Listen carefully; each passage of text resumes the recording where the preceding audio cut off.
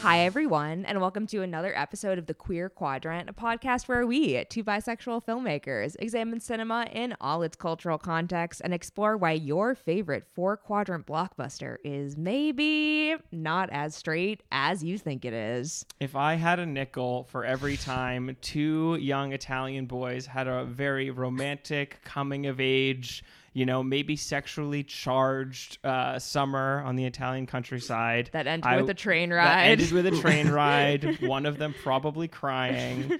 I would have two nickel. No, it doesn't. How does it go? I fucked up. I would have two. I fucked up. No. No, you got it. I was so close. I would have two nickels, which isn't a lot. There it is. But it's weird Yes. that it happened twice. There Yeah, you actually, go. the thing is, though, I would have, I think 4 nickels because there was the other one that came out. It was, summer of 89. Summer of 89. Right? And then I feel like there was, one other random one that happened. Or maybe...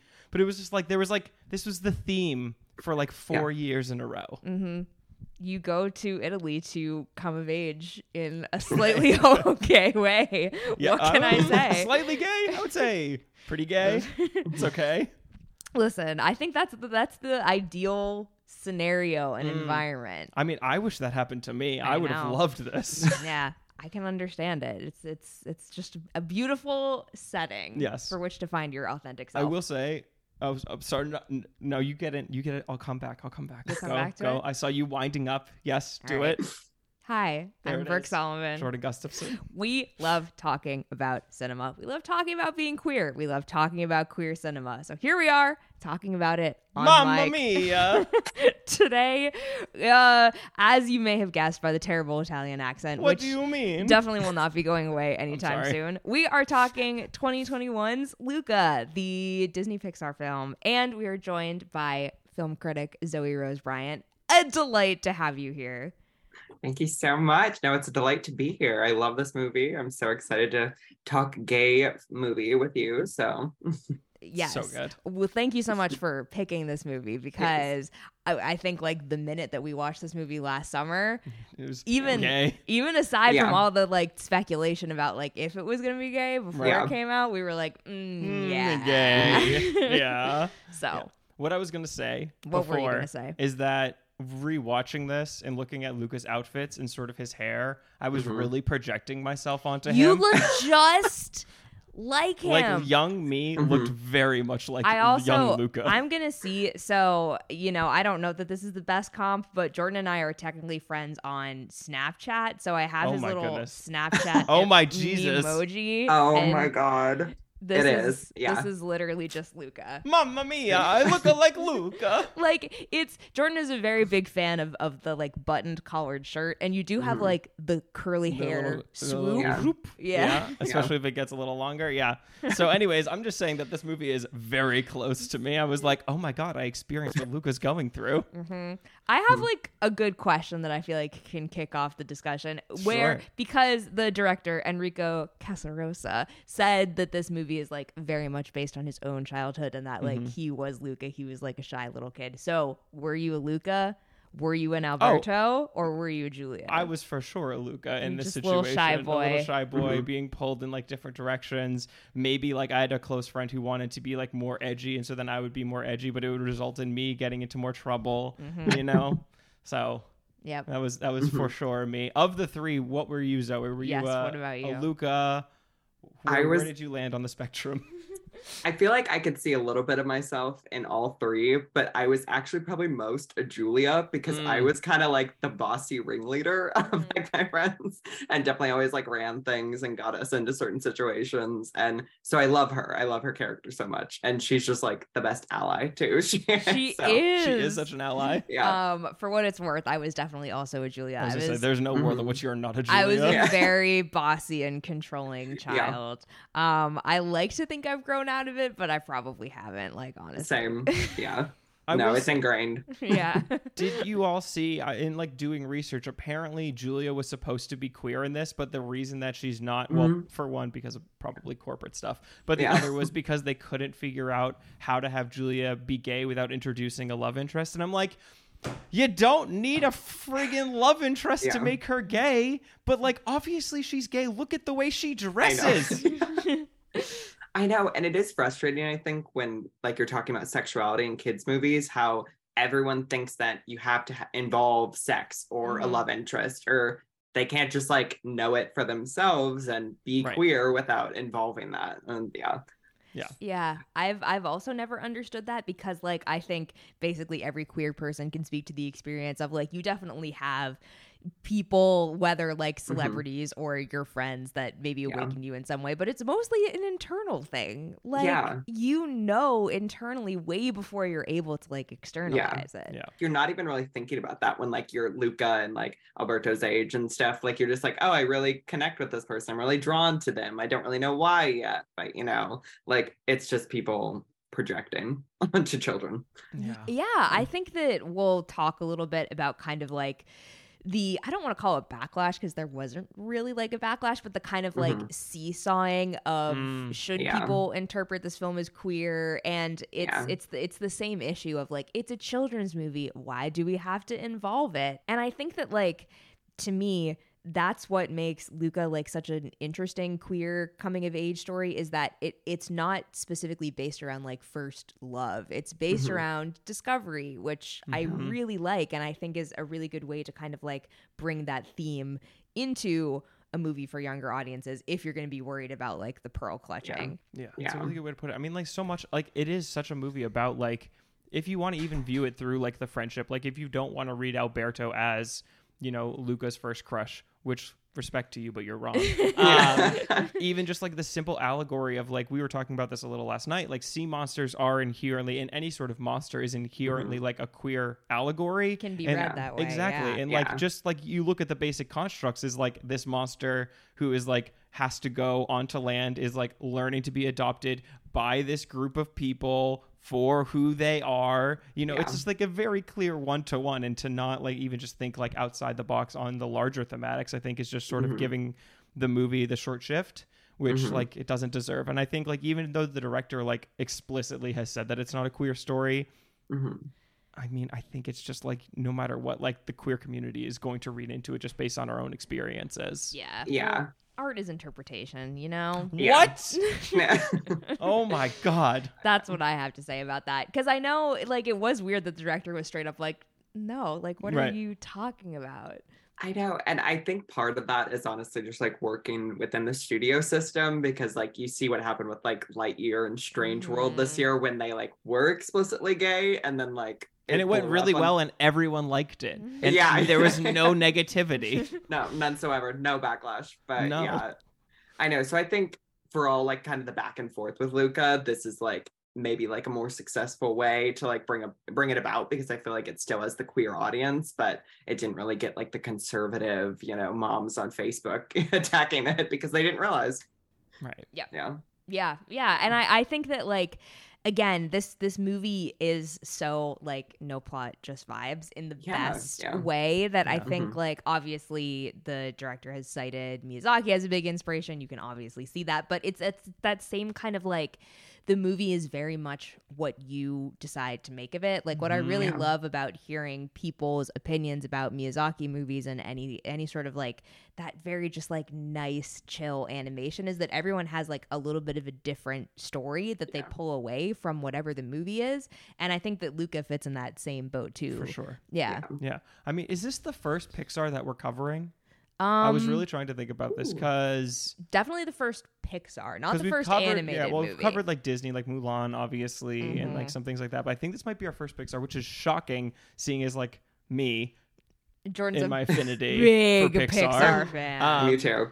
But it's like with this one, I think it's like so nice because it does kind of break the classic Pixar mold. Like Pixar movies are so well structured to a fault, and like obviously this movie is well structured, but it's really like here's act one, introduce your rising action, your climax, you know, and then we're out. And this movie does have a more sort of meandering. The stakes are pretty low. And I feel like that's like the first time I watched it, I did like obviously like it, but revisiting it, it was such a refreshing revisit how chill the movie was and just how focused on like the interiority and the friendship and like the budding like love between all of these characters. I just loved it so much. It's just such a like tender fucking movie.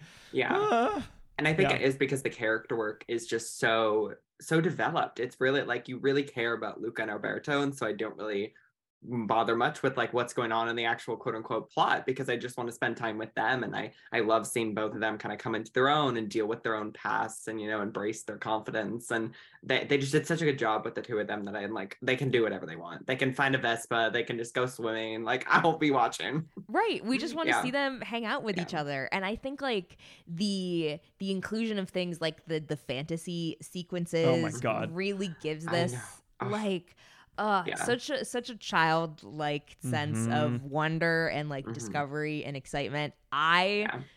Some listeners might know this. I grew up in like truly the middle of nowhere. Mamma mia, what? In New Hampshire, and basically like all that my sister and my friends and I had to entertain ourselves was like the woods and whatever was hanging out in them, like woods and some sticks and some rocks. And all the sequences of them creating the Vespa in its early iterations and like using the turtle to make these ramps reminded me so much of like when you're a kid, how just runaway your imagination is, and how you can be like, yes, I'm floating among the stars, I'm touching Saturn, I'm like in a field of flying Vespas. Right. I don't Holding know. on to my love. It just captured it really well. Yeah. I know. Yeah, I felt the same because I grew up in like literally the middle of the Midwest, like nowhere and stuff too. So like it really was like creeks and like forests and woods and make believe. And so that's why I'm like, I hated when people kind of dismiss the movie because it was low stakes or kind of quote unquote plotless, because I'm like, that's really true to childhood, where like every day is just kind of a new adventure. And it's really just about you living life so carefree because you don't have all the burdens of like adult responsibilities or like pressing things you have to do. It's just living life, which is like so refreshing, like you said, to revisit and just go back to and be put in that mindset again.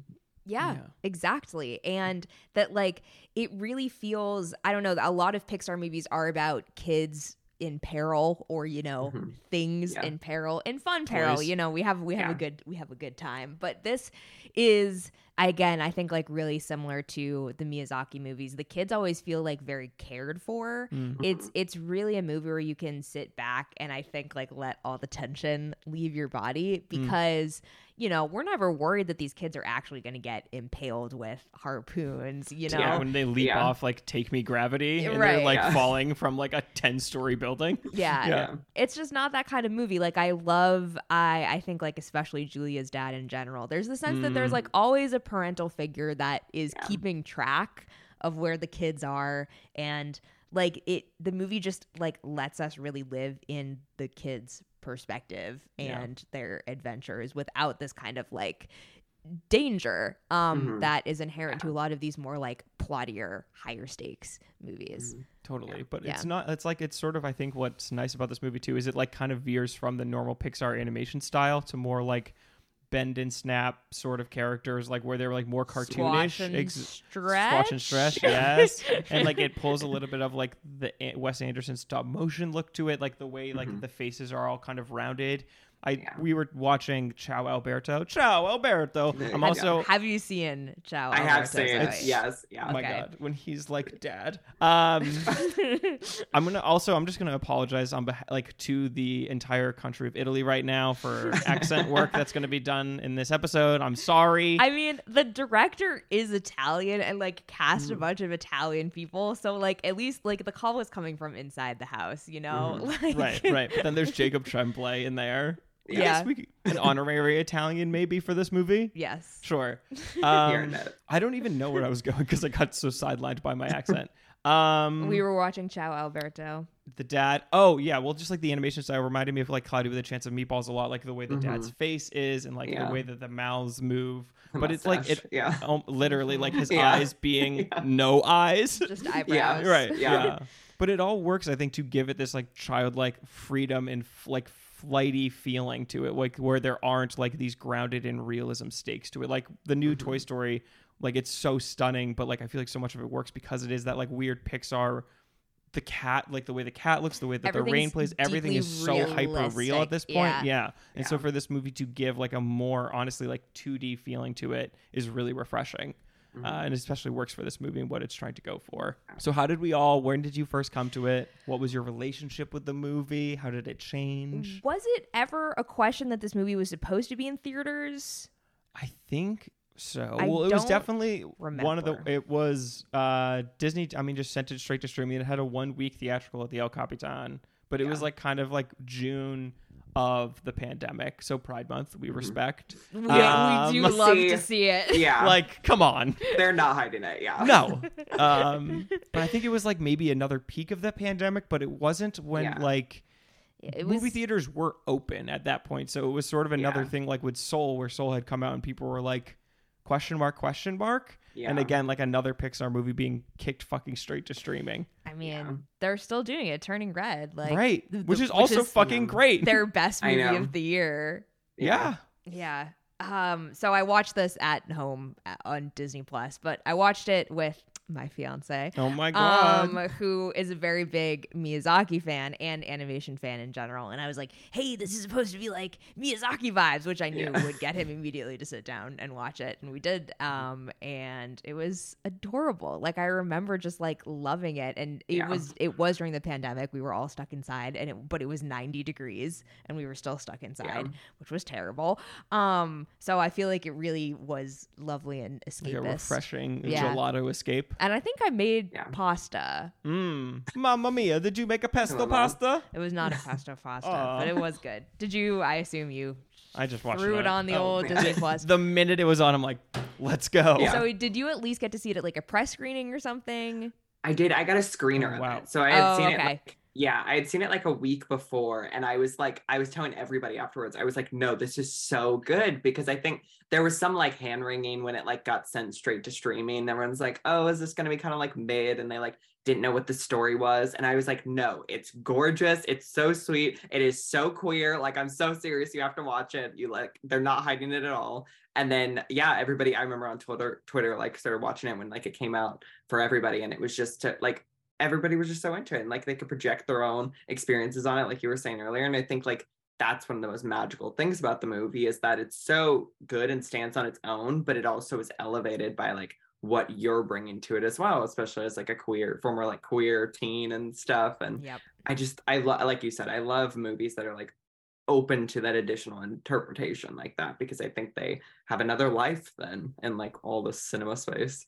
Yes, truly. And I mean, I would regret it if I didn't call out the iconic A.O. Scott review headline, Calamari by Your Name. But I remember like when that dropped, people got very excited all of a sudden. Now, of course, we're in the exact like Venn diagram of like people getting excited about the gay Pixar movie. Yes. Yeah. But I do think that it had like a lot of more buzz than I would have expected compared to the absolute lack of buzz around Lightyear or Strange World. Because I feel like something kind of similar happened with Turning Red. Like, guys, Turning Red is really good. And then when it dropped, it really felt like I saw so much of it. Yeah. No, totally. From like the announcement of it, I think people were just inherently interested because it did feel both like in the film Twitter world, because it was like everyone immediately made the one-to-one like, oh, Luca, like the name of the director who made Call Me By Your Name. Oh, it's a 50/60 set movie. This is weird. A lot of thematic overlap, but it did also feel like a nice, more character thing because like Pixar, it's so not rare, but like they have become much more about like sequels and prequelizing in the franchises that they've already established. So when we do get like an original one, it really does stand out like with a Turning Red or this versus like your Lightyears, etc. Yeah. I'm not familiar with Enrico Casarosa's other work. I don't know if either of you guys are, but this is the only like one of his that I've seen where he was actually like really, I think it's his only thing he's done. Yeah, it's the first thing he was like in the Pixar Brain Trust. Behind the wheel. Did he do like La Luna? I think that was his short film. Yeah. Yes. Okay, I was like, I did see that. Yeah, but I think this is first like full length feature. Yeah. I'm pretty sure. Yeah. Yeah. Okay. he was a story artist on like the kind of like mid 2000s Pixar movies, Okay. and then like, you know, was in the Pixar senior creative team for kind of like the 2010s. So he's been in the fold. Been around. Yeah. It's sort of company like man. Yes. Yeah. like the Pixar thing when you're around enough, then they're like, okay, and now you get to make yours, you know. Mhm. I just want to shout out that he was a story artist on Piper, the short, which is, I think, maybe I love that short. it might be my really good. favorite Pixar short Okay, I thought you ever. it might be the best one. It's really cute. so Really cute. I think- can't get yeah. over it. Zoe, what's your favorite? Do you have a favorite? I do. I think mine's Day and Night. I think That one's really cute that's too. Oh, yeah. yeah. I remember seeing that in front of Toy Story 3, and it's like stuck with Mhm. me ever since. Yeah. Mine is the chess game, Jerry's game from before Mhm. Bug's Life. Mhm. Classic. I have the bug like back at home. We had like a Bug's Life VHS, and I would rewatch that short a lot. And Mhm. I just like something about it is so fun. It's really good. I love that Yeah. little old fucker so Yeah. much. The Pixar shorts, and I think like you can really see this DNA replicated in Luca in a really good Mhm. way that I don't know that Yeah. a lot of Pixar feature lengths really lean on, like the no dialogue, like the Yeah. real like reliance on visuals. Yeah. Obviously, animation, but I think that that's something that's always so clear in the Pixar shorts that sometimes gets lost, like Yeah. due to the plot in these big feature length movies. Yeah. So I feel like you can really see like his thumbprint transfer over.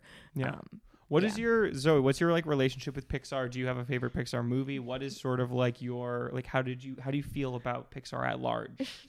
I'm also a huge Pixar fan. So my first movie I saw in theaters was Monsters Inc. Oh my God. So yeah, it's like been in my DNA ever since. And then my favorite currently is Inside Out. So it's more recent when I've seen it as I'm a little bit older, but that movie was just like that movie's messages, like how it looked, the aesthetic is like made for me specifically. So I was like, Yes. I was in the bag for that movie as soon as I heard it was announced. But no, I'm a huge fan mostly, I'd say, of like the classic early 2000s films and stuff. And I think I have, like many, kind of become a little disenchanted with like the over sequelization as of late, and like the spin-offs and the requels and like all this stuff. But when we do get like a little gem like Luca or Turning Red, I'm like, okay, this is giving me like the flashes of the company's past. Like this is like what they should be doing, because that's why we all love it in the first place. So now I'm definitely kind of back on board a little bit more. How about you? What are your favorite I Pixars? was not a big Pixar kid, but I think that as soon as I was kind of like old enough, you know, by that I mean like 14, 15, to be like, let me just throw on a movie without like my family around. I feel like I started wanting to like be part of the cultural conversation, because you're so right, those early 2000s movies like really like deeply imprinted on like this generation and the internet as a whole. Like do you remember all the deep, like every Pixar movie is connected? Oh If my you God. just Yes. here's It's the so insane, though. timeline. Yeah. That person down a rabbit hole. Yeah. I know. So stuff like that. I think that my favorite is still Ratatouille. But You like the rat to make the ratatouille. he makes the Ratatouille. I love that movie. Yeah. I like it's I cry every so time good. I Yeah. watch that movie. What was I feel like I was thinking of a recent one that I really liked too. I don't know, it'll come back to me. Oh, Wall-E. I'm a My God. big Wall-E Perfect. fan. Yeah. I just I think there's it's the first act of Wall-E, or like the first half, like the whole silent half. Is that like maybe the best thing that's ever happened in animation? I do remember seeing that in a theater and being like completely wowed, like being like, this is cinema with a capital C. Yeah. It's so fucking stunning. Yeah. Yeah. I mean, I feel like I've announced like mine. I'm so tell clearly me. a Toy Story boy. Like it's Yes. not even a question. I feel like the thing is though, I feel like there are like, we like talk about this before, but like I have like 10 5-star ones, and it's kind of like a You depending just on bounce where you feel, you know, back like The and forth. Incredibles Same. could go in Yeah. there, fucking Ratatouille. There's like just so many depending on your mood. Like I haven't rewatched Inside Out in so long, I love just Inside because I Out. was so devastated when I saw it. Like rest in peace, Bing Bong, a real one. But that like death haunted me, and I was like, you know what? I don't need to I come know. back to this for a while.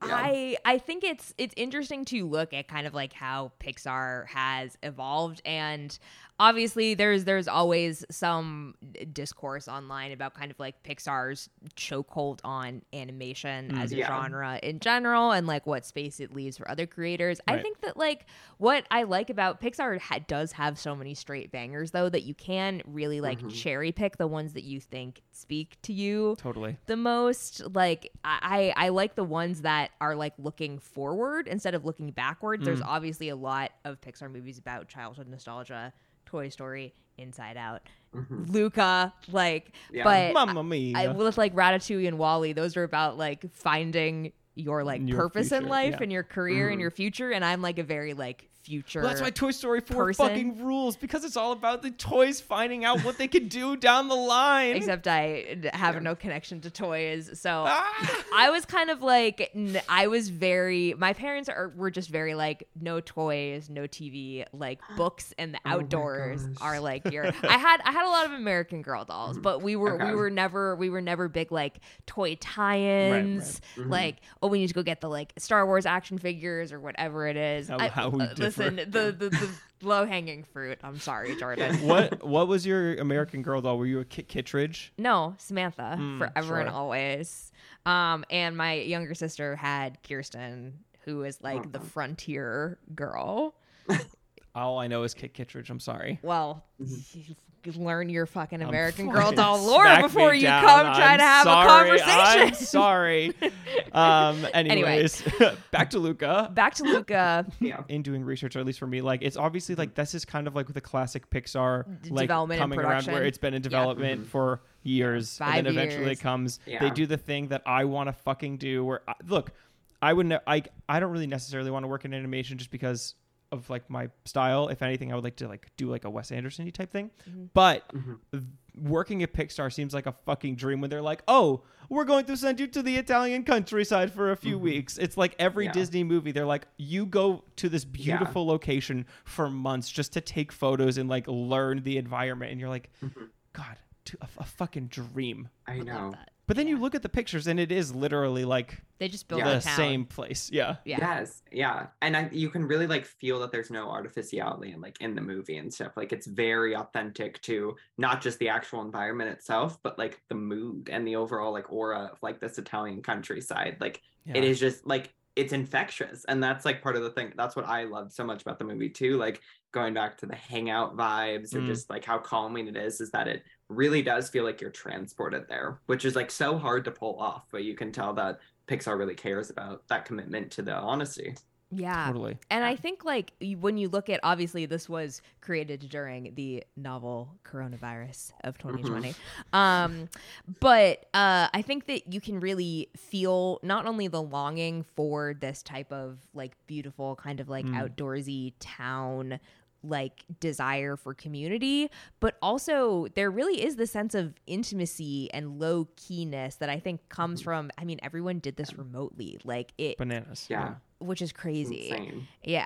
And I don't know, maybe I'm just projecting too much, but this is a movie about basically like a kid finding the authentic version of himself and figuring out how he can like live between two worlds. And I think it's injected with a sense of like positive melancholy. Like it's just just a little bit sad, and it has a very bittersweet ending, but it's not sad in the kind of like traditional Pixar they'll make you cry type of way. It's the best type of like, this is like, if you could bottle sadness that I like in a movie, it's this, where it's like the character is growing and they are going somewhere that is like positive for them, but ultimately like it is a devastating loss that they are feeling. And I think that is like the best part of childhood is like, I don't know about you necessarily, Greg, growing up, but like where I grew up, so many friendships would be like for a week or for like a few months, because it was like a summer town. So you would have people come in, people be leaving, but then like you obviously have your friends from school or whatever, but they also leave. And so much of childhood is like these friendships that come into your life and leave your life, and like the impact that they have on you can be so profound, and you can feel it so intrinsically, but at the same time like it is just for such a short period of time, and there's a melancholic feeling to that. You can't necessarily feel that as a kid, but when you reflect upon it when you're older, you're like, oh, this was like no fucking kidding, I was sad, like we were so close so quickly, and then it's gone from your life. You know? It's another one of those things you just don't have the words for at the moment. Like you feel it, but you just can't really contemplate that much on it when you're like 10 years old or so, you know? Right. Yeah. Yeah, the only thing I think in this movie that actually made me cry instead of the ending was the scene when Alberto changes and then Luca pretends like he doesn't know it. That killed me because I was like, oh my God, this is so awful. Like this is, and just like the look on Alberto's face when like that betrayal, like I think that that's like such a relatable emotion and experience. Like that was, and they captured that so well. Like it makes me so sad to even like think of his little face. Yes. It's, oh my God, yeah. It's betrayal when you're a kid hits so differently because you're not guarded in the same way because you haven't learned like how to guard yourself against that. And I think that like, you know, both the character of Luca in this movie who's been taught to like, you know, protect yourself from his parents, but also, you know, if we're staying on the queer allegory train, you learn to protect yourself in a different way when you're growing up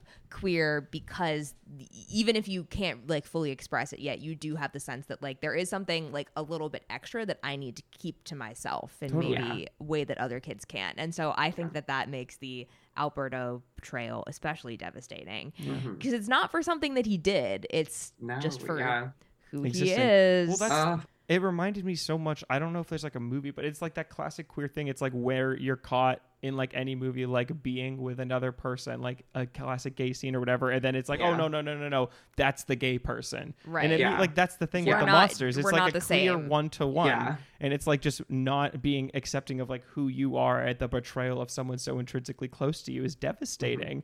That scene really fucking hit hard this time. I know.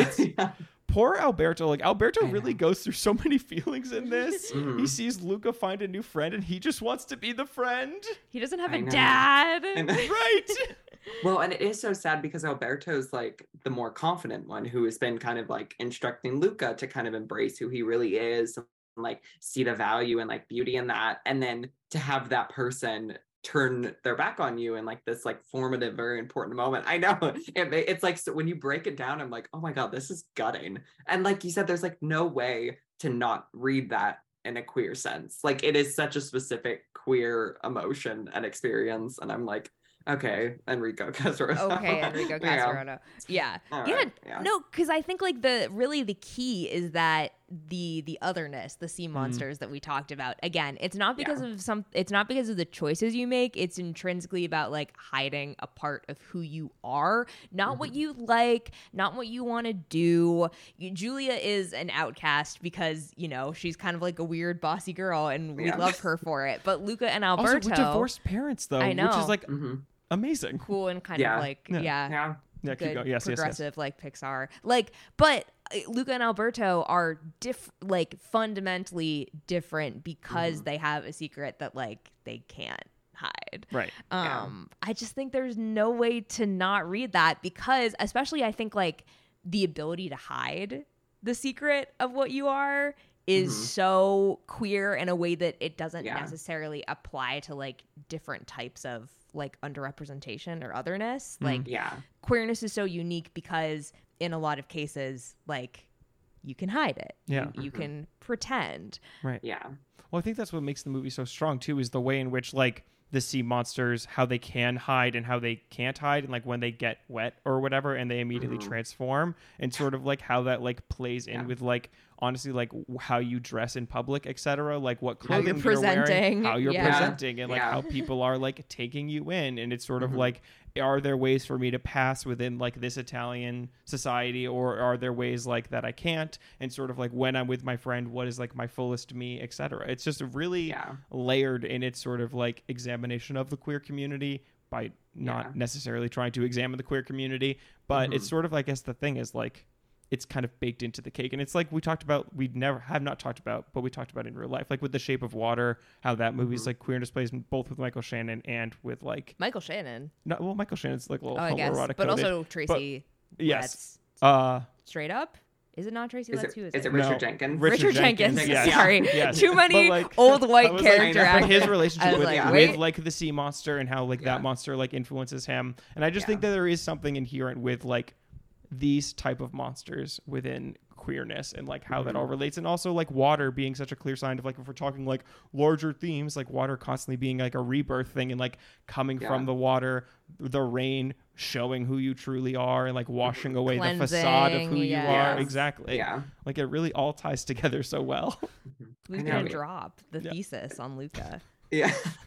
I know, and like I think it is special because of the intricacies in its messaging, to where it's not really overt in a way that like I think a lot of people like want today and stuff. Are like, oh, we want like this explicit queer representation, and with something like Luca, it doesn't give you like spelling it out. But I also kind of think that like makes it more successful and like more impactful, because it's all these little moments that are really hard to like make into a major scene, but like we all feel very internally because we've gone through it ourselves. And I think only someone who has can really put that to screen. So that's why I'm like, I'm curious like what the queer involvement behind the scenes was, because it is just like so intensely personal and intimate. And I'm like, I don't know how a non-queer person can like nail this as well as they did.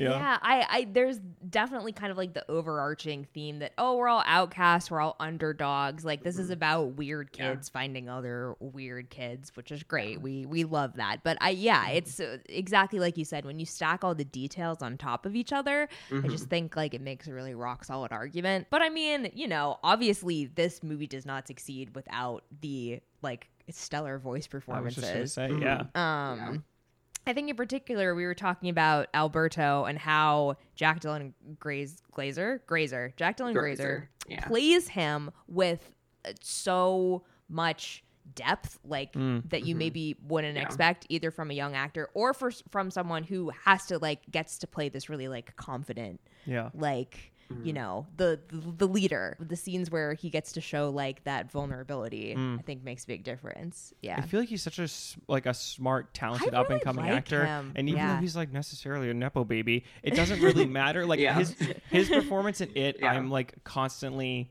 thinking about. Like, I mean, that movie is really one of the most well cast like horror like movies for kids. But then like even him in Shazam, like I really love what he's doing in that, which like even though it's within the confines like of a very large film, he is giving like depth to his character, and like especially in this, as you're saying, like it's a fucking stunning voice performance, which you would never expect from that.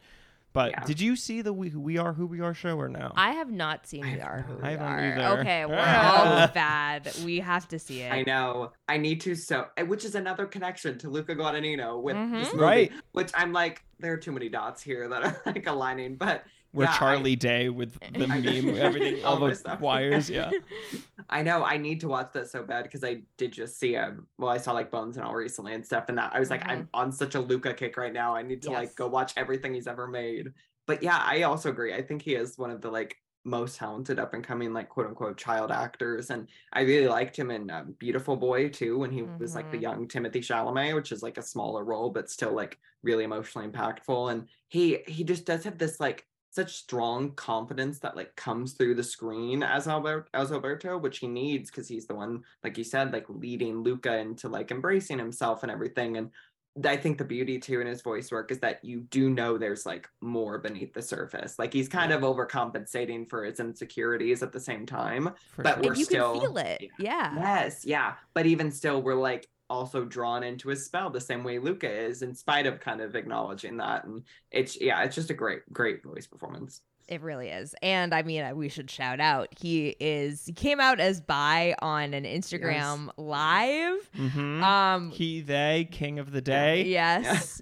Good for him. Love to see it. Yes. And I don't know. I think that because he does have family in the industry, it feels like he really like entered with like a good blast of confidence and was able to really kind of like protect himself and like make his own path as a young actor. Like even when he was on the It press tour, I remember like he was basically like not afraid of the adults who were very like into kind of giving the kids shit. He's fucking funny. Like his press tour interviews are great, really good. So good. He's like the fucking incredible. Like there was the him vaping scandal or situation, so etc., funny, which was hilarious. Like I think he's kind of an icon for that. Let's see. He was born in 2003, so he's 19 right now. Young. but he's like a grown adult now. I just think it's very cool that he's like open about kind of like himself and his sexuality and gender identity at a relatively young age in the public eye. That's much easier said than done. Yeah. I mean, I think it then works with Jacob Tremblay, who is also one of our finest young actors. Love him. Seeing him now, he is my at son. 16 is like or how over he's like now like a full teenager, and it's like very overwhelming to see him look an adult. Yeah. Having first like seen him in Room, and then now he's like literally like a little man. I'm like, this is so weird. I like can't control. Yes, he is 16 currently. Oh my god. So but I know we saw him grow up like I know. On screen. It's crazy because he was let's see, because I remember every time I look up like how old he actually was in Room, it like blows my mind because it was 2015 and he was born in 2006, so he was 9. My god. In that movie. That's insane. Yeah. Like the well of emotion he has at that age. Yeah. And when they filmed it, would he have been like 8? So he's like 8. Yeah. That's crazy. That like criminally underappreciated performance that he should have gotten a lot more. But I fully believe that he should have been nominated, if not won the Oscar for that role. I think it is like absolutely magical and like so special, and like they were able to bottle something like so crazy, and that he is like held up to that child performance and like done it over and over again and is like so well adjusted. Like of all of the kid actors, like he seems like he's so okay with his parents. Like obviously there's the Dr. Sleep story where everyone was traumatized and he's like, except for him, I'm bloody and I'm having a great time, and everyone's like, what the fuck did we just watch? He's just like he is really great. I think that I think that clearly like his parents have done a very good job like sticking close to him, but making sure that he has the space and the time to like still be a kid and grow up. And also, I mean, if we're going to talk about press tour interviews, it kind of sucks that they never got to do a press tour for this, because I would have really liked to see them with Emma Berman, who seems like she's so cute, and this was her first movie. And like, I want to see the three of them do press together, but like the Room press tour is one of my favorite press tours. Oh my god. Ever. When he's just on Jimmy Fallon talking about or is it Kimmel, I think, talking about the Millennium Falcon. So cute. It's so cute. I know. And him and Brie Larson were just like adorable. Like I love them so much. I was a huge Brie fan because of Short Term 12 and stuff. Which I saw like right before. And then that I was like obsessed with Room and her. I was like, give her everything in the entire world for that performance. Right. So, and she got it. But my god, that's still one of my favorite movies from that year. It's a fucking phenomenal movie. Yeah. I always think of his scene too in the cop car when like you're waiting for the mom. No, that is like so. We actually like kind of can't talk about it. I'm gonna start tearing up. But also, just because we have to mention Brooke. Obviously, Jacob Tremblay has not just given one good voice performance, but 2 incredible voice performances as Robin on Harley Quinn. Transcendent. Yes. Oh my god. It's so funny. He's just such a little shit. I was going to say, he gets to play a little shit, which is nice because he is like the internet's son. And like he's the good boy. He is the good boy. He's the titular good boy. Oh my god. That show is so well voice cast too. Like everybody is just perfect.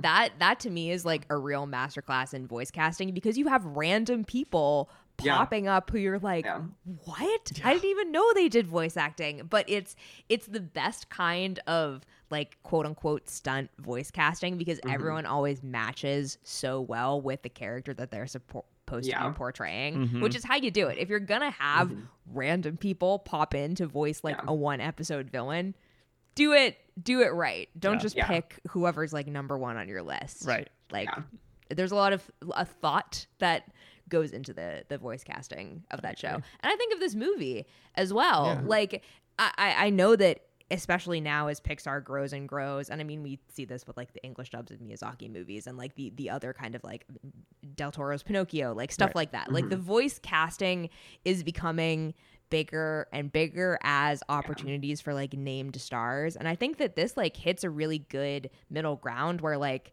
I mean, we know immediately who Jacob Tremblay and Jack Dylan Grazer are, but they fit so perfectly with these characters. Right. And even like Maya Rudolph and Jim Gaffigan Yeah, feel it's great. like so well cast in like their parent roles. And like I didn't even know about the Sacha Baron Cohen thing until literally right before this when we scrolled down, because that just felt like, oh, they just got some guy off the street, or it's like the Pixar director or what, you just like where like Brad Bird when he does like Edna mode. Like it feels like it was something like that, because it's just like it's so much focused on character first before like here's the voice, come see the movie for the voice. It's like no, we're about the story and the characters we're cultivating. I remember like growing up kind of in the 2000s that Pixar was always known for that, is that like they're not necessarily going to get the biggest star, they're going to get the best person for the role. Whereas like DreamWorks was kind of, those are the movies with like, oh, the biggest stars at the moment, like throw them in the movie. But Pixar matched the voice of the character so well, even if they weren't like the hottest name at the moment, they were just so perfect for that role. And I think it shows here too. Yeah, no, it really works. I'm a very big fan. I really think that like it's difficult to work with. These are obviously not like children, they're teenagers, but it's difficult to work with young actors, especially in animation. Like I always think it's like so impressive how well Despicable Me working with like three kids under the age of 14. Right. For that, I don't know what it looks like behind the scenes, if it's just a lot of like just try a bunch of stuff and see what happens, and we'll kind of like build your character off of what we get in the booth. I don't know if either of you know any more about it than me. Not especially with kids, just more like the adult stuff, but I think it's probably so different when you have like such younger kids, especially especially for this too, like because Jacob Tremblay did get a record in person, but like Jack Dylan Grazer was remote, so like to be able to like pull that performance in like remote recording, etc. I know. Deeply impressive. Yeah, I know. That's so I was actually at like Walt Disney Animation a couple months ago for like this Strange World junket, and they took us into like one of the booths where they had like this one of the scenes like up on the monitor, and then like you could go in and like voice over the characters, and they're like, usually this is like what we'll do in like various states of animation and stuff, and then like it's a lot of like going back and forth, it seems. So like they kind of have an idea for like how a character is going to be modeled or looked, and then like they'll have like Jake Gyllenhaal, like in that case, like come in and like do the lines, and then like kind of build off each other. So it is like a very long process. But yeah, I don't know how you do that remote, because it's like a lot of they were like instructing you and stuff, and that'd be so tough. I don't understand how they pulled it off. Yeah, nuts. Can't imagine. Mamma mia, Brooke, I'm looking for some nice shirts and clothing to wear. I don't know where to go, though. What should I do? Oh, it is a Super Yaki ad. Oh, my God. I should have seen this coming. Listen, if we didn't do it, I feel like people would be disappointed. I agree. Listen, if you want fits to rival the cute little Italian summer vibes that everyone's got going on in Luca, we have 2 words for you. What are they? Super Yaki. Mamma mia. We love Super Yaki and their incredible film-based merch, which I'm sure you've heard us talk about or seen online, but truly love letters to every sort of film and filmmaker that you can think of that you love, and everything from hats to shirts. You want to keep yourself cool in the Italian sun. You want to give some little gifts to your summertime friends. You can maybe find they're it a little more than a friend. Oh, maybe. Ooh. You can find it all with Super Yaki, and truly like the best people that we have met online. And by the way, you might know that we're LA locals, and Super Yaki now has local pickup available in LA. Oh my God. So if you are a local listener listening to this, your Super Yaki experience just got a lot more exciting. I'm not a local to LA, but it sounds very nice. Oh, okay, well that is very nice. You're local to the Italian countryside. Yes. And they're always coming out with new drops, so make sure you check back, I don't know, honestly, every Friday for lots of great new merch packaged and, loved by some of the best people on the internet. I love it. And guess what? We have a very special gift for you, our listeners. Oh my God. Summer friends. Oh, that's so nice. The Albertos to our Luca. Yes. If you would like to get 10% off your order, you can put in Super QQ at Super Yaki checkout. That's code Super QQ for 10% off. Ah, mamma mia. So if the spirit or the gelato or the spaghetti moves you, you can find all this and more at superyaki.com. That's SUPERYAKI.com. Let's watch more movies. Oh, yes. Oh. Should we talk about the movie? About like what happens? Because I guess the like thing we is, said, it's like there's not a no lot plot, that does happen. just vibes. But Yeah. I feel like the three kind of like big sort of stages of development, like as in plot development / character development that we can talk about are like, you know, under the sea, the land, hiding, and then kind of like climax acceptance, The like triathlon. in between two. My ideal triathlon involves eating a bowl of pasta. I have to tell you, maybe at the end after the bike ride. Yeah. But- Not right in the middle. Yeah. Yeah. It's like, oh God. It is so funny that it's like, oh, and we're going to have the pasta in this Italian movie. It's not a normal triathlon. Yeah. Gotta have the No, pasta. Yeah. Commitment to the bit. Yeah. Yep. Yeah. Exactly. So Under the Sea. Under the sea. Poor Luca. He dreams of something more. He wants to be part of their world. He is but a humble shepherd to the fish that are sheep, or cows, or some kind of. I'm a big sucker for like things as other things in animation. Like, this horse is actually a dog in Tangled, or you know. Case in point, these fish are sheep. I love it. It gets me every time. I always think it's so funny. I'm a very easy mark for that kind of stuff. Yeah. Anyway, I love the fish. I love the sheep fish. It's really fun. The one fish who doesn't Giuseppe. listen, right? Oh. Yeah. They really are not helping themselves by giving everyone like the most Italian names possible. Yes. Tommaso, oh, you catch any fish today? And that like nobody has Italian accents besides the people who are like actually Italian actors, but like they put on the Italian accent when they're doing the names. Yeah. Yes. Once again, not really helping yourself. No. I think it's really interesting that this is a movie where the lead character does dream for something more, but has like, I mean, his parents are overprotective, but his parents are not technically like oppressive in the same way that a lot of these kind of like coming of age story parents are. I think like it starts out really conventional with them being like, oh, we're going to send you to the bottom of the sea if you can't go to the land. But I think it really changes when the parents like sneak onto land to go and try to find Luca.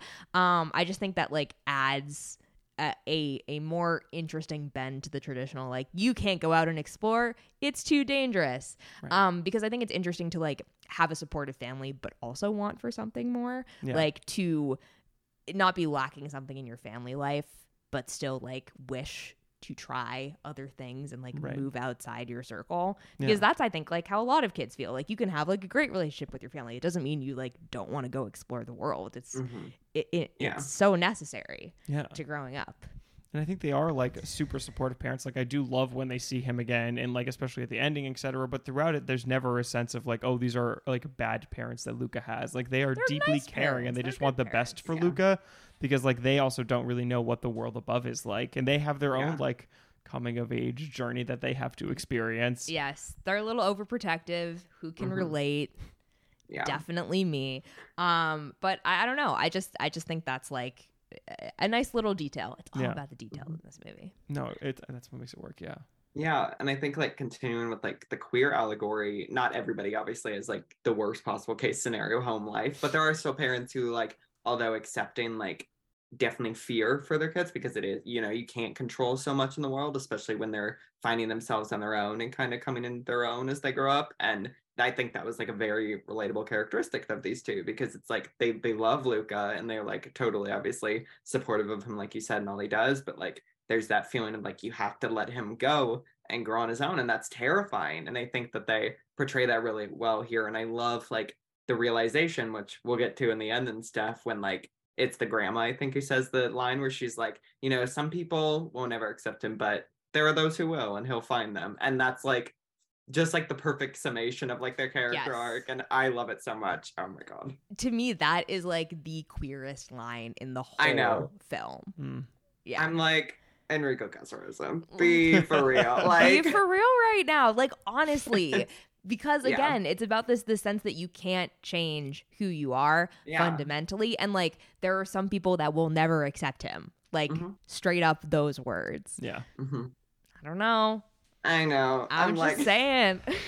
This is not subtext anymore. It's fully textual. I also love this. We're immediately jumping around, but since you no, are you kidding me? This happens literally every episode. Shout out to like the two old ladies who hang out and eat ice cream. Yeah, lesbian queens. Mm-hmm. They're dating, and they're an old married couple who have been living together in this town and successfully hiding their love for like 60 years and going on their little ice cream walks.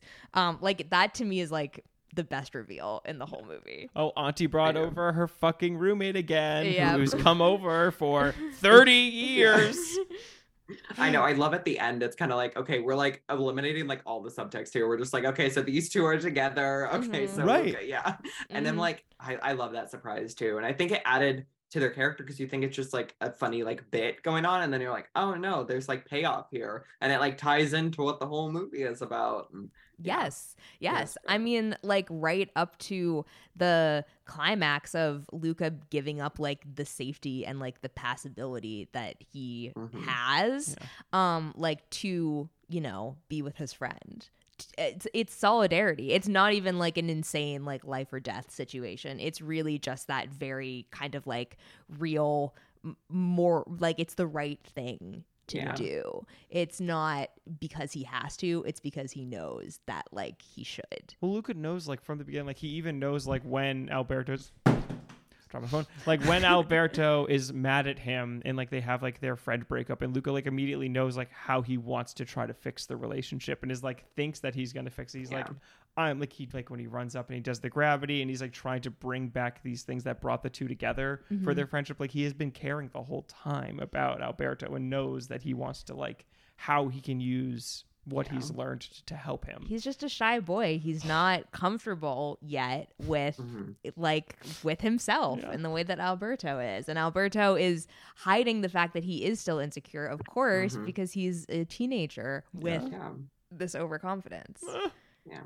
I love when Julia, just because we're jumping everywhere, the scene where Julia is like, and Luca's like learning about all these things and he's like yelling about like, we're on a rock and it's in a solar system, in another solar system. And he's like, and then what? And then what? And he just gets so excited about the world and like all the possibility that's out there. And that's like what is so cute about him. Like even with Alberto and with Julia, like he has this constant yearning to find out like what's more out there than just like the world that he knows, which is so cute, especially in what makes the ending so strong when he sees the island and then the train is just moving forward into the sun rising through the rain, you know. Oh god, it rules. Should we talk about when he meets Julia and the greatest father ever who has his eyes peeled and the cat Machiavelli the cat. That homophobic cat. Are we canceling Machiavelli? We are. Yeah, that is what's happening here right now. He is over party. He is over. He just wants some fish, you know? It's the way that's like an overarching arc of the two of them trying to get him to like the cat. Feeding him fish. Yeah. Yes. It's really cute. That's a great cat. It's such a good cat. We're both big cat people. I am too. Okay, great. Yeah. I love when cats do that little like growl thing that Machiavelli the cat does throughout this whole movie. Yes. It's very not fun when they do it at you, but in a movie. Well, sometimes you're like, "Oh, are you mad? You're mad at me right now?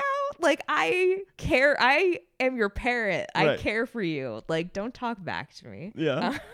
It's very funny. It's really funny. I mean, it's like the dumb classic comedy thing, and it's such an easy layup. But like the cat slowly like rising its head or always being staring at them, like is always funny. Like when it rains in the morning and the cat sees them, like the cat knows that they are gay the entire time. The cat is in fact homophobic. That's like, true. It works. Canonically. Yeah.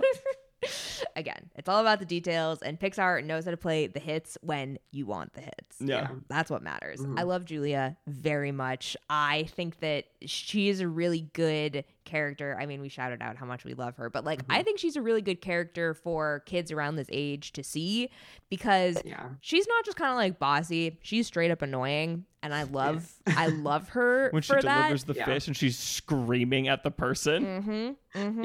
Like either were this teenager or knew this teenager preteen, like the hyperactive, like over enthusiastic, like has to win at everything, but is like a really good person and just wants friends and is so curious and knowledgeable. I don't know. I think that like getting to see her find friends, like understand that she's not alone and also not have to change anything about herself is I think that they do a good job not gilding the lily too much and kind of keeping her as a slightly supporting character. But I don't know, to me, like if I had a kid around this age, I would definitely want to be like, here, this is like a really good example of like how you should stick to your guns. And the father's also super supportive of her. Like he just wants the best. Like they have the conversation where he's like, do you really want to like do this again? Like it's like every year it just like hurts you and you get upset and you go bleh, you know?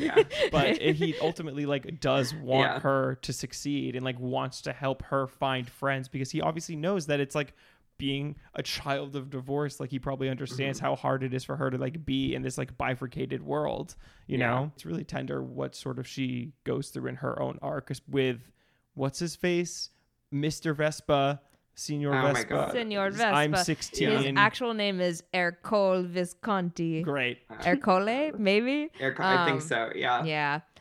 I technically have a little bit of Italian in me, but clearly not enough. Ercole Visconti. We hate him. We hate him. And Scum. He's not a good friend, and I like that his friends turn on him. Show him what's what. Also, the question is, how old is he? Because he's saying that he's 16. Right, but I'm like, motherfucker, you're giving like 25 maybe, if not older? Like, why do you want to win? He peaked at this age, and he's like, I have to keep doing it over and over and over. He's a kid who stayed in his small town and really had a good high school experience and doesn't want to leave that. Yeah. Definitely. That is, I always love like a childhood bully, like in these types of stories and stuff, because that's just like such a universal character in our lives. And like I saw like the Fablemans recently too, and everybody's got one, you know, and they are, people can say like it's stereotypical, but no, there are kids that are literally just like that. And I think that like having him be this just awful like one-dimensional antagonist is just so true, because they're just those assholes for no reason, and you just eventually have to, you know, best them or get over it and like move past them, because that's all they're living for, and like they really are not that much in like the grand scheme of everything. And I like seeing them on that realization. Yes, it feels satisfying to have him fully bested instead of a redemption arc. Like it's what he deserves. He's a little shit, okay? Like we don't need to dig into.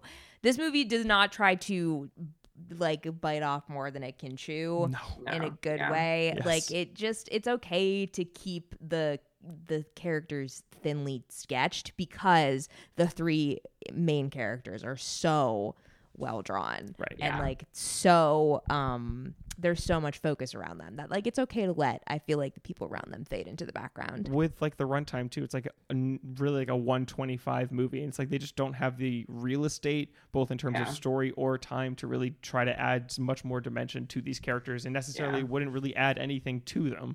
Like it wouldn't, giving him some more interiority wouldn't make the movie better or worse.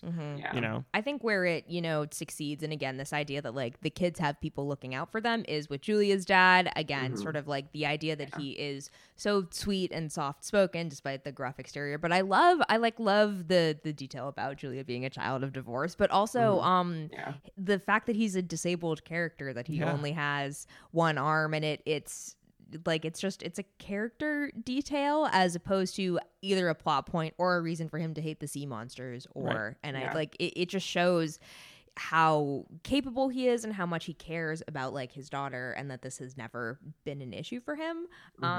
Like his knife work is amazing. His pasta looks delicious. Oh, that pasta! I want to eat that pasta when the plated pesto pasta with the little basil leaf on top. God. Mamma mia. I think that is nice though. He has that line where you think that they're going to make it a major plot point with his arm, but then he's like, no, I just was born this way. And like the casualness with it is so refreshing, where it's not underlined and highlighted, where it's just like, no, this is just who I am.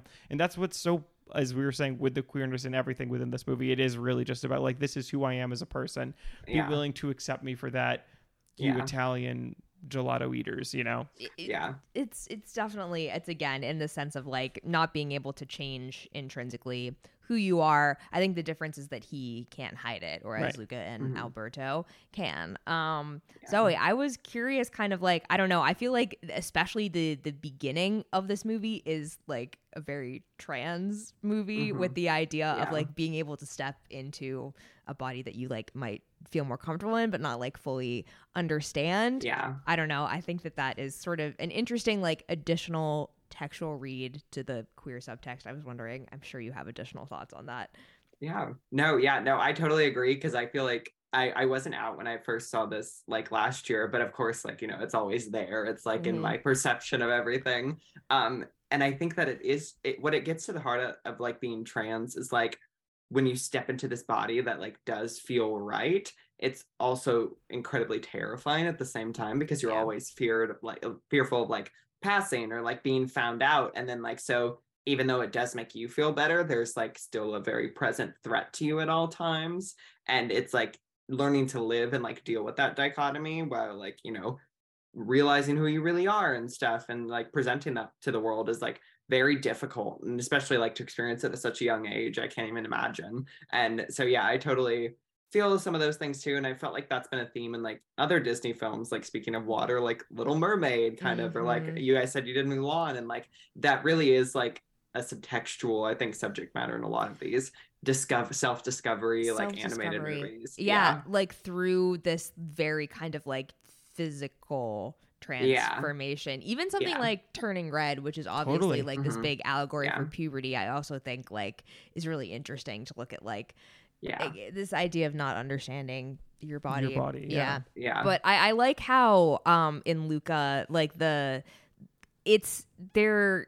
do a really good job not having there be shame around the sea monster aspect of it, as you know, just like people being afraid of them. But I love the sequence when Luca and Alberto are basically like swimming and switching back and forth in the water and the air, like the idea that like being able to understand both these worlds and choose like when you want to be in one and when you want to be in the other is like powerful, and like is a joy and is not something that is necessarily like difficult to you know, it's all about like other people's perception and not about like how they feel like in their own skin. I'd love the scene of them, like you were saying, like of them going in and out of the water too, because they're just like so carefree, and there's like no one around, and they can just be like all of themselves. They don't have to hide anything, and the score is so good too. Dan Romer's score, I know, stunning. It's like on like my never-ending like film score playlist. It's just so like during the fantasy sequences during that scene, and it's just like it is like it captures childhood so well. Like it's so hard to put into words. It just like feels like the score that's in your head when you're just like, again, so carefree and just living life without any concerns. And oh god, it makes me so happy. Like that scene is just like happiness in like joy. 5 minutes. It's like bottled. The fact that he did not win or was nominated for is despicable. Like this is one of the best scores like of a Pixar score / like of that year. Like what you're saying, it captures that like whimsical childhood feeling, but also it has that melancholic tinge, especially like the train sequence, the way that they're able to like draw out sort of the notes to make you like feel what Luca's feeling. It all just works so well. My god, the score rules. It's so good. So good. It really sucks that like Encanto came in, and I mean, you know, I like that movie like just fine. I think it's really good and fun, but I vastly preferred this movie. I do too. And it's sort of like unfortunate that it just like Encanto sucked up all the air in the room so completely. Silencio, Bruno. Honestly. Like they love truly. They love their Disney musicals, and we don't talk about Bruno. It's so this didn't win a People's Choice Award for Best Family Movie of 2021. But basically, like every big animation / like Academy Award that this could have been nominated for, it was, but it like really did not collect any of the wins. Like it's just there to kind of like pad out the pack of which Truly is depressing. a little frustrating. I know, but it's okay. I know. It was easily my favorite too. It was, and I think plotless like movies kind of struggle with like broad vodership sometimes, because they're like, we need like explicit dramatic beats that are like laid out for us, and I'm like, no, because that's what the beauty is in a movie like this and stuff, is that it's not beholden to like a typical structure, and it just kind of lets you live with the characters. And I think it's like bold to make like an artistic narrative risk like that and have it pay off so well. I agree. And I honestly think that like animation is a great medium in which to kind of like show that plotlessness, because there's obviously like, I think the untrue gripe with a lot of kind of like hangout movies is, well, what are you doing? You're just setting the camera up and letting people like do their thing, which, you know, is not true. But I think with animation, it's the same level of like care and detail that you would put into the artistry of a movie, regardless of what the plot is. Like, it's still, you have to design every single tiny detail that you're seeing on screen. So I feel like we should talk about the train scene.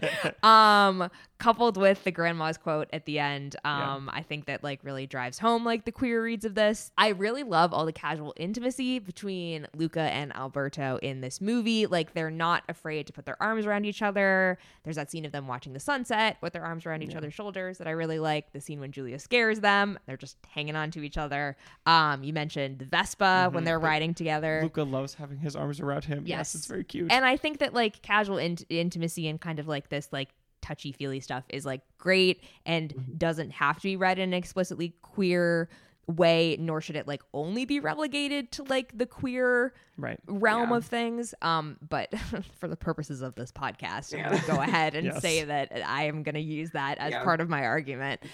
But I think like we'll go beat by beat through the train scene, but like on the casual intimacy, like part of it, the scene of them holding hands and then like really slowly letting go and like letting that shot linger on like their hands moving apart. Really sweet. Devastating. Yeah. And it's like, there's with the dialogue I wrote down, I pretty much like transcribed like the quotes that really stood out. But like Luca's like, I can't do this without you. And he's like, but you're never without me. And then it's like, how am I gonna know you're okay? And they just immediately hug. And then he says like, you got me off the island, Luca, I am okay. Like, all of these things are just and he building gives him the together. Photo. Right. Yeah. Like, or the little drawing. He taped the photo. Like, fucking God. Yeah. And I love that Luca basically gets his wish to go see the world, and Alberto gets his wish to like kind of like have a purpose in life and have like a dad, have a father. We love to see it, but like have somewhere to like put his energy and his like he likes to build things. He likes to use his hands. Like, they're both getting what they want, but as we said earlier, it is this like deeply bittersweet, it's devastating moment when they're parting. Like, the train goes and we're just holding on Alberto, and we see Alberto transform back into a fish monster, sea monster, etc. for that little bit, which is also some tender showing like who he is and who Luca are. And then as Luca goes out, Luca then becomes the sea monster again, showing that they both have like accepted and learned to love who they are on the inside and on the outside, looking at like the sky transform. Like, it is just a really transformative kind of emotional beat. It's so fucking powerful. I know. And one of my favorite themes in like any sort of fiction is the idea of like this first love that you want to last forever, but it can't, just because when it happens, like you're so young and you have so much life left to live. But this is a person who like leaves this lasting impression on you that kind of like redefines like where you're going and like the trajectory of the rest of your life. And that every time that's in a movie, it just like hits so hard. I'm like, wow, this is taking me back to like my adolescence. Like, and it's so well done here. Like you were saying, it is just so casual and honest and never overstated. And I think that that's so true to so many people's experiences. Like, it isn't necessarily this like huge dramatic thing. It is really subtle, but like no less impactful. And I think that that's the beauty in Luca overall. And this scene just like encapsulates all of that. Yeah. When you're an adolescent, you don't really quite know how feelings are going to affect you in the future, because it's the first time that you felt them. So you don't necessarily know that you should be devastated. It's only when you look back and you realize like, oh, that was like a first love in like some type of way. And like it hits the same part of your heart, whether it's like romantic or platonic, or as is usually the case, like a blur between the two. We've talked about some like very sweet kind of like childhood romances on the pod. I think I was gonna say Let the Right One In, like is the one that comes to mind, where it's like you can have this really special friendship and also have it be this sort of like childlike romantic relationship, like at the same time. Like they really can exist in harmony with each other. And I think that that's something that like really goes away basically like once you're an adult. It just it's part of like the knowledge that really like anything is possible when you're a kid. You haven't learned enough about the world in a good way to like feel the constrictions of that. And it's like Stand By Me. Yeah. It's like really. Stand By Me is another one that we talked about. While you were saying that, I was just like, my mind was just immediately wandering, because also that's a very similar movie where it's like kind of a loose plot. It's really about them going on this, and like Gordy has that crush that, you know, like ultimately, and like it's a very similar relationship between the two boys where it's like not unrequited because they both love each other, but it kind of just like sits on top of each other. Exactly. And I mean, like, that is what childhood is, and that's what makes it so nice. And I feel like what's so frustrating is like so much of queer relationships and dynamics, as we talked about literally at the top of the episode, have this sexuality thrust upon it where like people immediately think like if you're gay there has to be like sex involved, or it has to be like explicit in these terms. But like as queer people, that's not an intrinsic part to like you're just a person. That's just who you are. And like it's so frustrating when like that has to get lumped into the conversation, especially like in a kids movie. Like you can have a kid be gay, but it doesn't mean that there needs to be like anything else involved in it. It's the same way as like I don't understand why like that's like encouraged, like crushes and heterosexual kids and stuff, but like a minute a kid is queer, it's like, no, he cannot do that or she cannot do that because like it leads to XYZ. And it's like, no, they're still a child. They're just experiencing these emotions in their own way.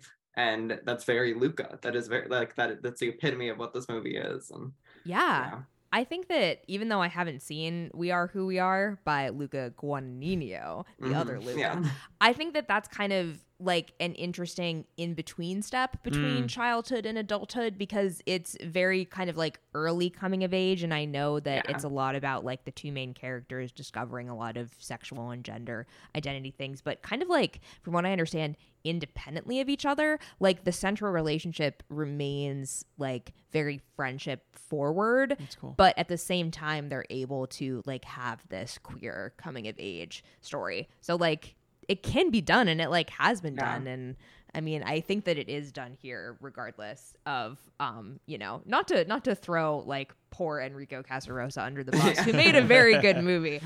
But I don't know. Listen, he explicitly stated that he didn't intend it to be that way, but he seems like a supportive guy. And for what it's worth, Stand By Me was also one of his influences. So tells us all we need to know. Fellini, Miyazaki, and Stand By Me. Come on now. That's like the queer agenda. The last one I was thinking about, just like for Luca and Alberto, is like during the triathlon, like when he comes running up with the umbrella, and it is that like kind of big reveal to the town, I think is so well played, because it is again like really not a lot of dialogue in between it, where like you just see the umbrella coming and he's hiding who he is, but then he gets caught and Luca has to step out to show who he is, to defend his friend. And like it's like, especially after like the big argument that they had, it is an emotionally fulfilling moment. Just all really plays so well in this movie. So good stuff. I know.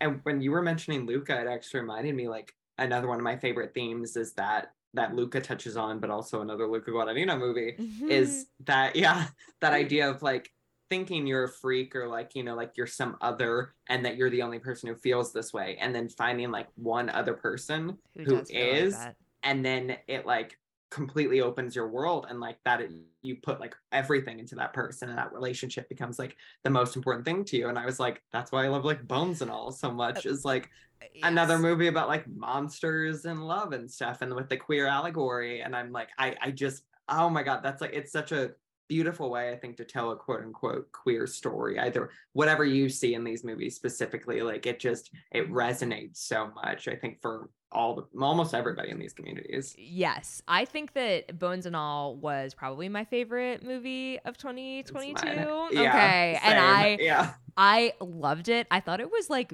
deeply queer in a way that I didn't necessarily expect it to be. Jordan, I know you liked it.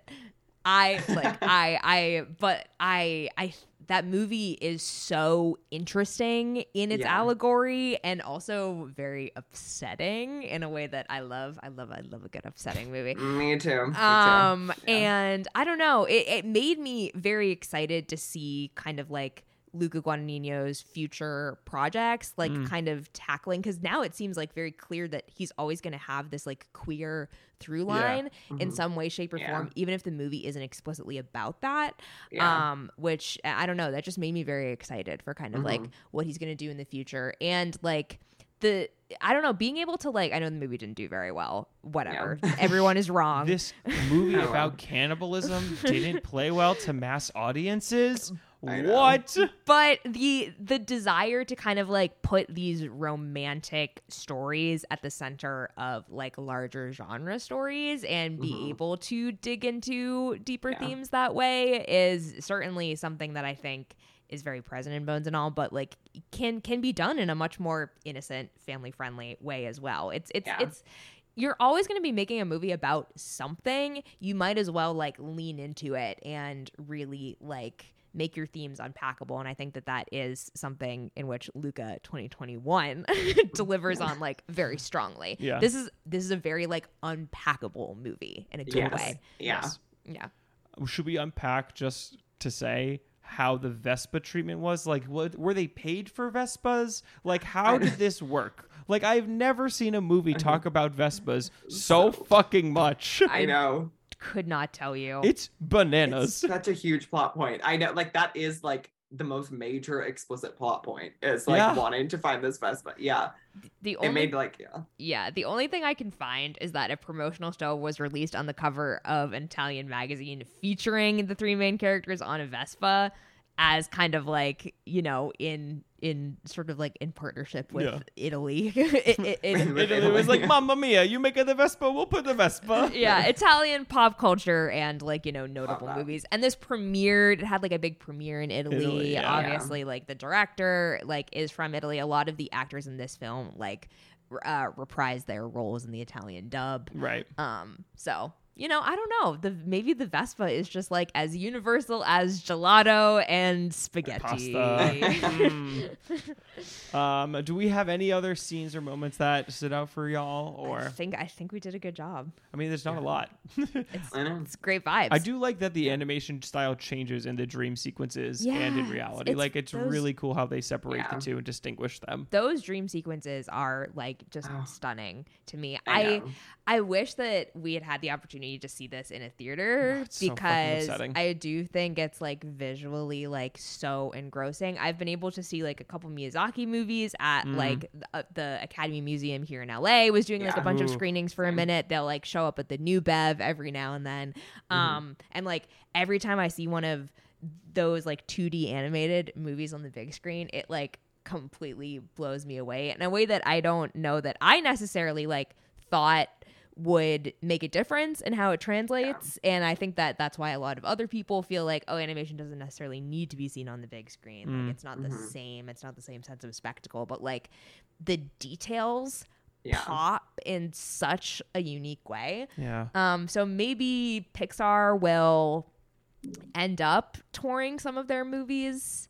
The El Capitan should do more like re-releases or something. I know. Especially from the pandemic pictures and stuff, because like they're so, I remember like I didn't get to see like Luca or Turning Red because they're only there for like that 1 week, and it's like there's like it's so hard to like find a specific day when you're like working and like doing all this other stuff. Like, do I want to go to Hollywood for this? I know.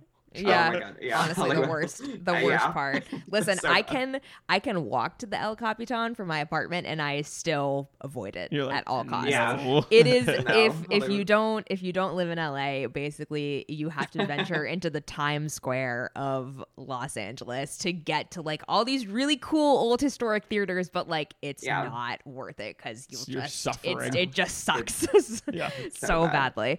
I I was not able to get like it's really interesting because Luca was released on Disney Plus in the United States, but it was released like theatrically internationally, and internationally it collected like a cool 50 mil Jesus.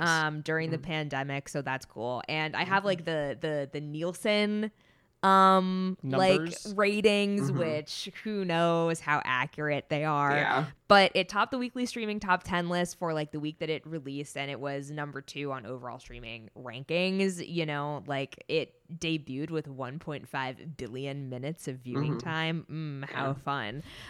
Most watched streaming film of 2021. Look at that. I know. Encanto found dead in a ditch. Bruno was silencioed. So I think that Luca standing over him with the knife. I know this is unquestionably meant to be a 4-quadrant blockbuster. Sometimes 100%. we bend the rules, but like there is no question that if there was not the aforementioned novel coronavirus, this would have gotten like a full 100%. theatrical release. Yeah. And hey, most streamed movie of 2021. So I know. You I love would to have see killed it. to have seen this in a theater. It's I so know. true. I'm telling When you were saying that, I was really trying to think back on my life of like 2D specifically animated movies I've seen in a theater, and like because I missed obviously so much of like the Renaissance, etc. Like I don't think I saw a ton of 2D ones, like because Disney was already really into like the 3D shift by the time I was going to the movies a lot, or Pixar. Yeah, I've never. So the Miyazaki movies are the only 2D animated movies. Princess and the Frog. No, That I was- doesn't see that in the theater. I was gonna say that's the only one I think I've seen in theaters, or like the 3D like re-release of like The Lion King or something, like one of those. But God. It is like we were saying with the dream sequences, like I would have just killed to see this in like an IMAX like 3D. Like I've been thinking lately about, I saw Avatar recently and I was talking with a friend about like when 3D is used so well, and I'm like, Pixar has always been so good about it with Up and like Toy Story 3. I remember specifically when I was a kid, and I'm like, Luca would have looked so gorgeous with like him on the rings of Saturn and like them in the water. Like, oh my God. I really do hope they try to bring it back sometime because it's so unfair. I know. It's so unfair. Yeah. We'll start the campaign now and see. Maybe if they kind of like scale back, because they kind of got like Disney weirdly got kind of like thumped in animation theatrical streaming this year. So if they pull back a little bit, maybe they'll turn to more of like rep theater screenings and kind of like show some of their older stuff. I don't know. We'll just have to wait and see. But I do think that it was good that this movie had like immediate home viewership during 2021, because like a lot of people watched this. It's very much more popular than I would have expected for something that's this kind of like low key. Again, we're in the right corner of the internet to really be exposed to it. But I had my mom and my sister watch this. They thought it was absolutely adorable. Like I think it's like a solid recommend to basically like anybody. I remember my mom was not really like into it and stuff, like wasn't gonna give it a shot, and then she was like, that was so sweet. That was just so like, sweet. It is like, it's just like you said, such good vibes, pure vibes. Like I really can't see anybody like having strong negative emotions about Luca. That's crazy to me. But I feel like it was basically universal, like kind of like commercial acclaim when it came out, even if we don't necessarily have the box office numbers to support that. But you know what we do have? Oh boy, Letterboxd numbers. Oh, so no. Jordan, would you like to try and guess the average rating? The thing is, like, I really gave this movie a high score, but I feel like just based on like what I remember when it came out, like I feel like a lot of people liked the movie, but it was knocked for sort of the not aimlessness, but like more lack of plot. So I'm gonna go. Maybe it's like a 3-4. I'm gonna go a little lower. You're going to 3-4. Zoe, would you care to put in a guess? Not required, by the way. Ooh, I feel like I can't. Oh my gosh, this is so tough. I do remember those complaints, but I remember like on my feed, a lot of people like were pretty consistently around like 4 stars. So, but I can see some of the other stuff dragging it down. So I might say like 3.8. Guys, it's a 3.9. Oh shit! Oh, People really like Oh, this let's movie. fucking go! A lot of Yeah. 4 stars and a lot of 5 stars. Okay. I have to say, and it's the gays. It's the gays. It's the gays. Yes. I mean, I Yeah. would just like to say that the number 1 review for this movie on Letterboxd is by Letterboxd user James with a 4.5 star review for what it's worth. My God, There we these go. fishes gay. Good for them. And that review has like 10,000 more likes than the next most popular review. Oh my god! That's so funny. We all know the fishes Everyone's are like, gay. "The fish is gay, mamma yeah. mia!" Yes, it's great. And I don't know how this ranks in our popularity. Pretty high. Pretty high. Okay, Yeah. so we have like 633K people on Letterboxd have watched this. Almost 100K reviews. A lot of people saw Luca. People like Luca, Yeah. I mean, as they should. I did the thing where it was like I Google Luca gay, and immediately like it's Yeah. just I know. dozens of articles of Luca. Yes, I know. yes. Which is our And favorite you thing. know, we can add to it. We can, Brooke, We can. because where is this landing on the queer quadrant for you? Scale of 1 to 5. How gay is this movie? I am going to respectfully ignore everything that Enrico Casarosa has said for the purpose man has of been this. dragged. But listen, Yeah. he made an incredible movie. I'm such a huge fan of it. But, you know, sometimes I would say that a director Yes. putting forward these comments would hold it back, but I just I can't because I agree. believe too much in this Yeah. movie. I'm gonna give it like no holds barred 5 stars Yes. on the QQ. It's just how I feel about it. I agree. Like this, we mentioned this earlier. Like I wish I had this movie growing up. It's sort of like something like if I'd seen this, it might have been a thing where I like felt more comfortable coming out earlier. Not because it's like intrinsically gay, but just because of the way that Yeah. it supports the characters and like Yeah. the way that they have this network together. So I don't know. We've already said all the gay shit. It's fucking 5 for me too. 5 stars. Zoe, how are you don't feeling? feel pressured.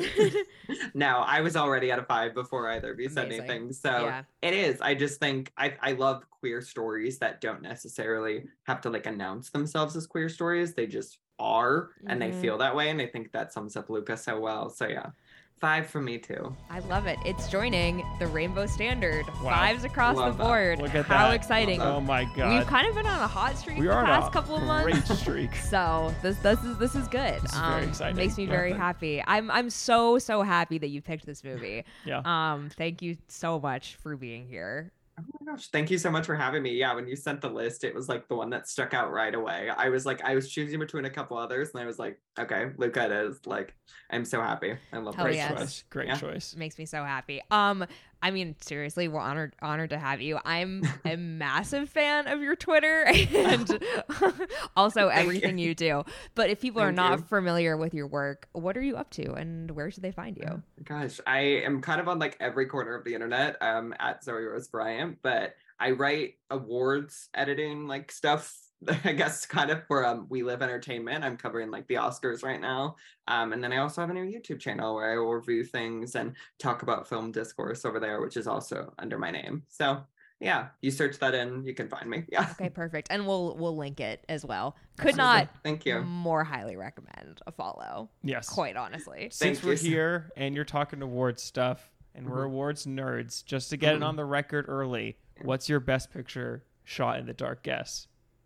For this year, like my prediction, Everything Ever All at Once. That is I think that is the underdog this year because it is so beloved and a lot of people like go with the basic choice of like, oh, The Fabelmans, I really love Steven Spielberg, but it's always that movie that's like kind of under the radar that like everybody's just like rallying around. And I think almost everybody I've talked to loves Everything Everywhere. And I'm also a huge fan. So I think that's my pony in the race right now. I think that is a very, good pony to very have. good pony Yeah. to have. And I am inclined to agree with you at this stage. We'll see. Yeah. To be candid, we are recording this review before Avatar The Way of Water comes Yeah. out That's true. wide. So we could Yeah. all be, totally destroyed by Jimmy Jimmy C. Yeah. C. But we'll see. Luca, Jimmy, the sea, ocean. The Way of Water. Oh my Ooh, God. look Blue at that. people. Blue Yeah. people. Hey. We'll check back in to see how all of our predictions played out. Absolutely. We are not as exciting, but we are also in various corners of the internet, mostly on Twitter. I'm at Brooke B. Solomon. Jordan H. Gus. And we're together at Queer Quadrant. And you can also find our Instagram at Queer Quadrant. And you can find us independently on Letterboxd, also at Brooke B. Solomon. Jordan H. Gus. And the podcast, as usual, is on Spotify and on Apple and anywhere else you care to get your podcast. Yes. Drop us a review, 5 spaghettis. Mamma mia. Only. You can drop us a review about a good review only. Yes, please. And subscribe if you feel like it and you want to hear more from us. And feel free to tweet at us. Tell us about all your love for this movie and like maybe other Pixar queer reads that we missed. We're always open to new suggestions, and let us know what you want to see us cover in the future. And Brooke, what are we covering for the next movie? We are going from the villas of Italy to the fake Italian villas of Beverly Hills. Hey, honestly, kind of works. They look kind of similar. No, I mean, that's Spanish style / Italian style. Oh my God, was this intentional? Okay, listen. Mamma mia. Next week, we, as if, are covering Clueless. No. I'm a clue. So excited. It's going to be so fun. I love that movie. So tune in 2 weeks for that. And Jordan, is there anything that you would like to leave the audience with? Mamma mia, remember the fish people are gay. Incredible.